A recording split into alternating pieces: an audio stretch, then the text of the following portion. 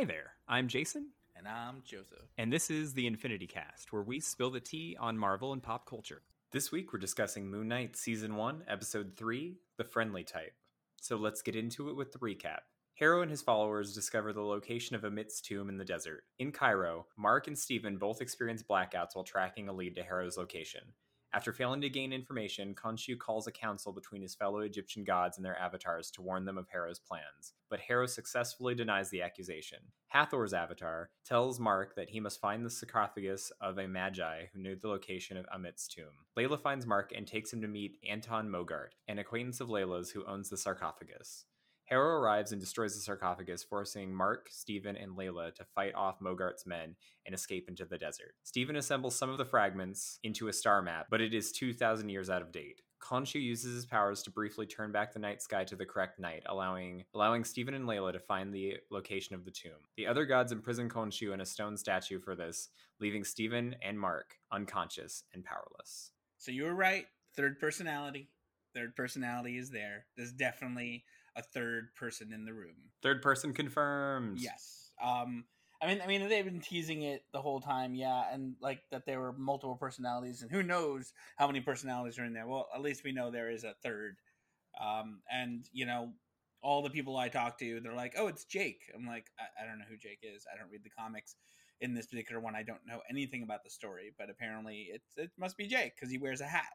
Yeah, in the comics, his other notable personality is called Jake Lockley, and he's like a cab driver or something. But I think, just like with Steven, I think they're doing something different with this character. And apparently, he just speaks with a heavy New York taxi driver accent.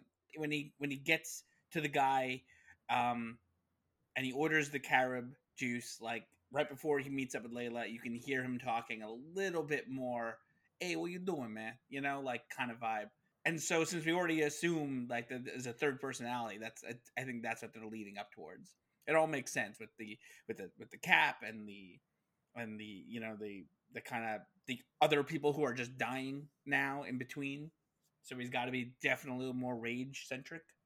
Yeah, I'm not exactly sure what they're doing with that character because I don't think he's a New York cabbie like he is in the comics. But yeah, he definitely doesn't have qualms about fucking killing people. No, he makes Mark out to be like a damn pacifist. And Steven's just fucking along for the ride and confused as fuck. Yeah, but like I really enjoy Steven in this episode because I feel like he's more balanced. He becomes more aware. Like, no, you know what? I gotta start trusting Mark a little bit. You know, he gives Mark control. He's being utilized, you know, for his intellect. So there's a nice camaraderie and a working together happening. And I think even Layla defended him and like stood up for him a bunch of times. So like he's getting some self respect.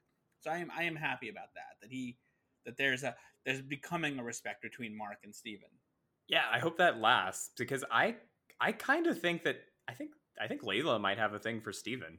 I think she respects Steven's intellect. I mean, like she likes his romanticism. She likes Steven's like understanding of what all the stuff she understands. You know, his favorite poetry is her favorite poetry. You know, they both speak ancient Egyptian, and they know that. So he's coming from it she's coming from it from a very different perspective. She's used to Mark, who's just very extremely protective and takes everything super seriously and is very intense. And Steven's the exact opposite. So I think it's very refreshing to her. Is it cheating if you fuck your partner's alternate personality? Yeah, that's a definite question for philosophy majors right there.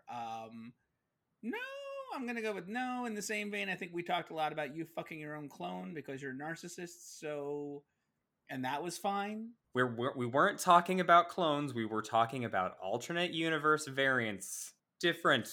Yes, we were talking about alternate universe. Sorry, but I don't think it's a difference at the end of the day, and I'm pretty sure you would still fuck your own clone. Yeah, probably. Okay. So within that, yeah, I think you're fine. It's all within the same personality. You know, you have to just deal with that little bit of jealousy when you're just blacked out and you're not in control and somebody else is. Enjoy the show, enjoy the ride. You know, it's fine. I'd support it. I would. I would too. I actually kind of think that Steven and Layla would be sort of cute. No, I think so too. I'm rooting for them. Mark's gotta trust Layla a little bit more. We gotta let her in.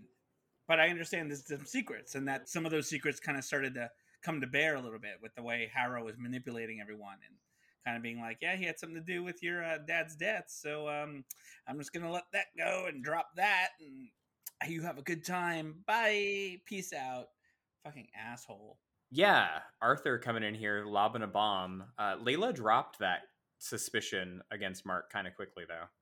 Well, I think she's just like she kind of agrees Harrow's an asshole, so she's not gonna buy into the manipulation, even though it did kind of like get under her skin. They were in the cab, and she was kind of like, I just don't know how many secrets there are, and I just when I think I might get to the bottom of the barrel of secrets, like I realize I didn't know you at all. You know, it's like so she's frustrated, but she's just kind of going along for the ride. But at the end of the day, she still trusts Mark enough to go through this. Mark is definitely involved in her father's death somehow, though, right? Yeah, no, I mean, I talked to somebody who who read the comics, and I was just kind of like, all right, well, and they kind of went on a rant. And from what I gathered in the comics, the character that they created Layla out of, yeah, like Mark had killed the father. I don't know why. I didn't press for more information. I told them to shut up because I'm enjoying going through this kind of blind. But yeah, apparently that's a thing. So pretty sure Mark had something to do with it. So Khonshu might have just been like, this guy's an evil asshole, or something happened involving it. Who knows what take they're on? But in the comics, yes, that did happen. Be kind of cool if like an alternate personality of Mark killed Layla's father. I don't know if they'd go that far, but so like, I mean, it could be Jake. I think that would be fucking cool. Yeah, and fucked up. I kind of wonder if it's too fucked up for Disney. I don't know. I mean, they were playing with that a little bit with Hawkeye. I think this is just one step forward, and this is definitely a little more brutal than we're used to. So they're building up to things like that. I'm not turning it against it. I'm not saying I don't think they're against this. Can I just say though, as someone who has never seen Indiana Jones, I really like that Layla's a real Indiana Jones type. I forgot you've never seen Indiana Jones. What is wrong with you? You should never say that in public, by the way, especially not here. No, I like her like that too. I like her. She's like a Vosh from Star Trek, just a little bit less greedy about it. Anyway, Harrow's a manipulative prick, and I don't understand why the gods are like buying into his shit at all. I mean, at least check it out, right? Like, do your due diligence. You're supposed to be observing everything. We get it. You hate Khonshu. That's fine. But like, if Khonshu's not lying, then, kind of a big deal. Instead, they just kind of like sit there and let Arthur Harrow like gaslight the fuck out of Khonshu. Yeah, and all the ways that they like made his mental illness to like invalidate the case against him. I hated that. Like, I mean, it's so hard to watch, but it's so good because it's like it just shows how much of an asshole Harrow is, and like the gods are just so obsolete, and they obviously, while they might be good intentioned, they don't have it right. They're not doing it right, and they're obviously weakened when it comes to like dealing with people like Harrow who just do everything kind of make it sound right, but is still a manipulative asshole. It's like we all know people like that. Like it's those abusers, those narcissistic jerk offs. I hate it, but he's playing it so good. Yeah, I will say though, like going into that meeting of the Ennead, like Khonshu is like, our case has to be indisputable, and then Khonshu completely like throws the case by being like he can't help himself. No, he has got filled with rage. He's got anger issues, and he's not saying things properly. He's just like, if this was a court of law, it would be objection, objection, objection the entire time, and he'd be held in contempt, which is kind of what happens anyway. You know, I'm really into the gods. I want to know all about them. I want a whole entire episode devoted to them. You know, I mean, Hathor's avatar is so lovely, but I want to know where everyone comes from. I want to know if they know the Asgardians, what in relation to that. I want a whole mythological, like MCU understanding of them. Yeah, I'm kind of fascinated by them because like we get some demonstrations of like what they can actually do in this episode, and I'm just like, they can turn back time and they can summon portals and they can seal each other into little stone figurines. I'm interested. Yeah, they're using dark magic. They're using like stuff from the dark dimension. So I believe they probably have dark dimension origins, whatever they are, and that would be. I really just want to know more from all that. Also, I feel like I've been mispronouncing ISIS this entire time, and apparently it's ISIS. So I kind of feel like an asshole about that. You and everyone else. I did like that they called out Khonshu on like his garishness and like his proclivity for wearing masks and costumes. Yeah, we don't like the your little like spandex and superhero type stuff. Like we just find it so uncivilized. I'm guessing the other avatars don't also have superhero personas. No, no, I guess not. I mean, they could, and maybe that's what eventually we may lead up to. But like, eventually, he's the only one who has chosen to continue to help humanity in this way, and this is the way he's doing it. Yeah, well, the others kind of pieced out apparently. Yeah, they're just observers. They're just doing we're watching, and learning, and being here. So like, they're playing the eternal part. That's why I want more mythology stuff, because I want to know who they are and where they came from, all that stuff. Hopefully Disney has put some element of mythology build up and world building into this series. But what do I have here? I'm glad we got a Madripoor shout out, Yeah, I noticed that. which makes sense considering the world. Yeah, it totally fits in. Like Layla seems like someone who's probably been to Madripoor. Yeah, dealing with all the antiquities that she gets and has to sell, or has to, try to figure out how to rescue. I would love to go to Madripoor in this series with them and see how that turns out.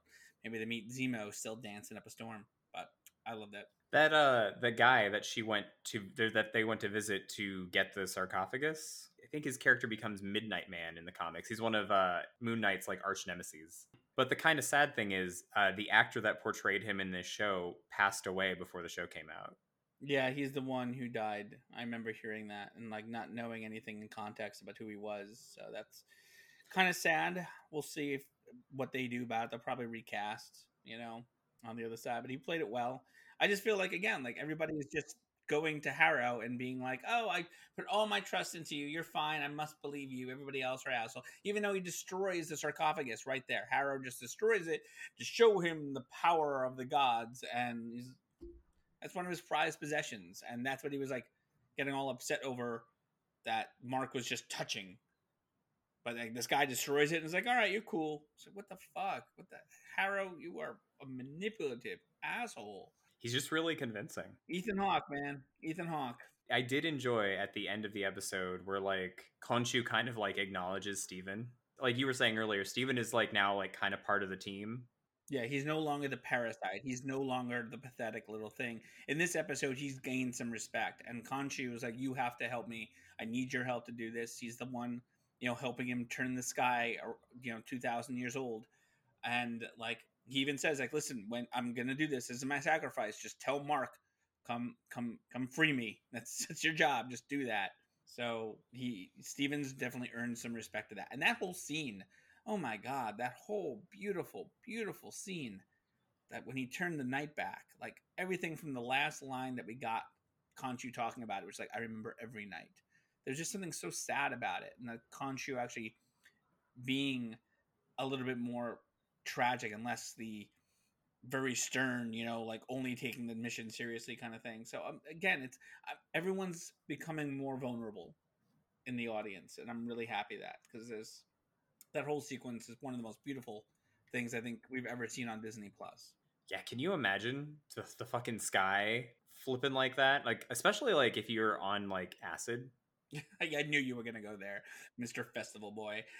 Yeah, of course. Like it's basically instant like rave night. Like it would have been amazing to see that in real life. To be there and the entire sky just turns into a spinning backwards star wheel. Like it's it would have been beautiful. Definitely caught the attention of the gods though. Yes, it did. And that's why they were like, "Nope, all right, we warned you. Literally 5 minutes ago, we warned you. So now we got to put you in stone." Third strike on the same day. Oh, Khonshu. But now we have to have an episode of him, of the team basically running around trying to save Khonshu from the gods. So we have 3 episodes left, and I'm just like, oh god, like I need more. The show is so good.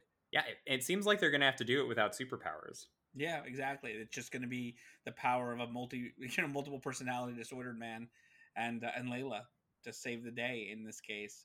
But they can handle it. Layla can handle her own shit. We saw that in the battle, which was an awesome fight. That necklace she wore was fucking cool. The way she turned it into knives and just flip, flip, flip. It's just, oh, I love it. I can't get enough of this. The show is firing on all cylinders. It really is. And when Mr. Knight came out to be the pacifist and was like, all right, time out, everybody just chill, cool, and then he gets impaled twice, like, never mind, Mark, take it back.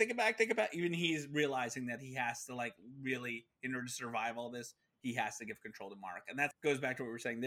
They are working more as a team here, and I thought this episode really showed them trying to do it and, you know, succeeding, but, like, learning how it works, just figuring it out as they go along. Yeah, exactly. Also, I want to briefly mention, I fucking love the soundtrack to this show.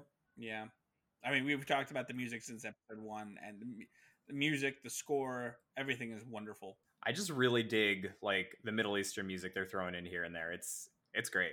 I wonder how Steven got out of that fight initially before getting into the cab to go to the airport. I really would like to see that perspective play out. Or was it Jake getting into the cab? No, that was Steven. If they were going to the airport, it was Steven. If it was Jake, everyone would be dead. Those guys would not have done that.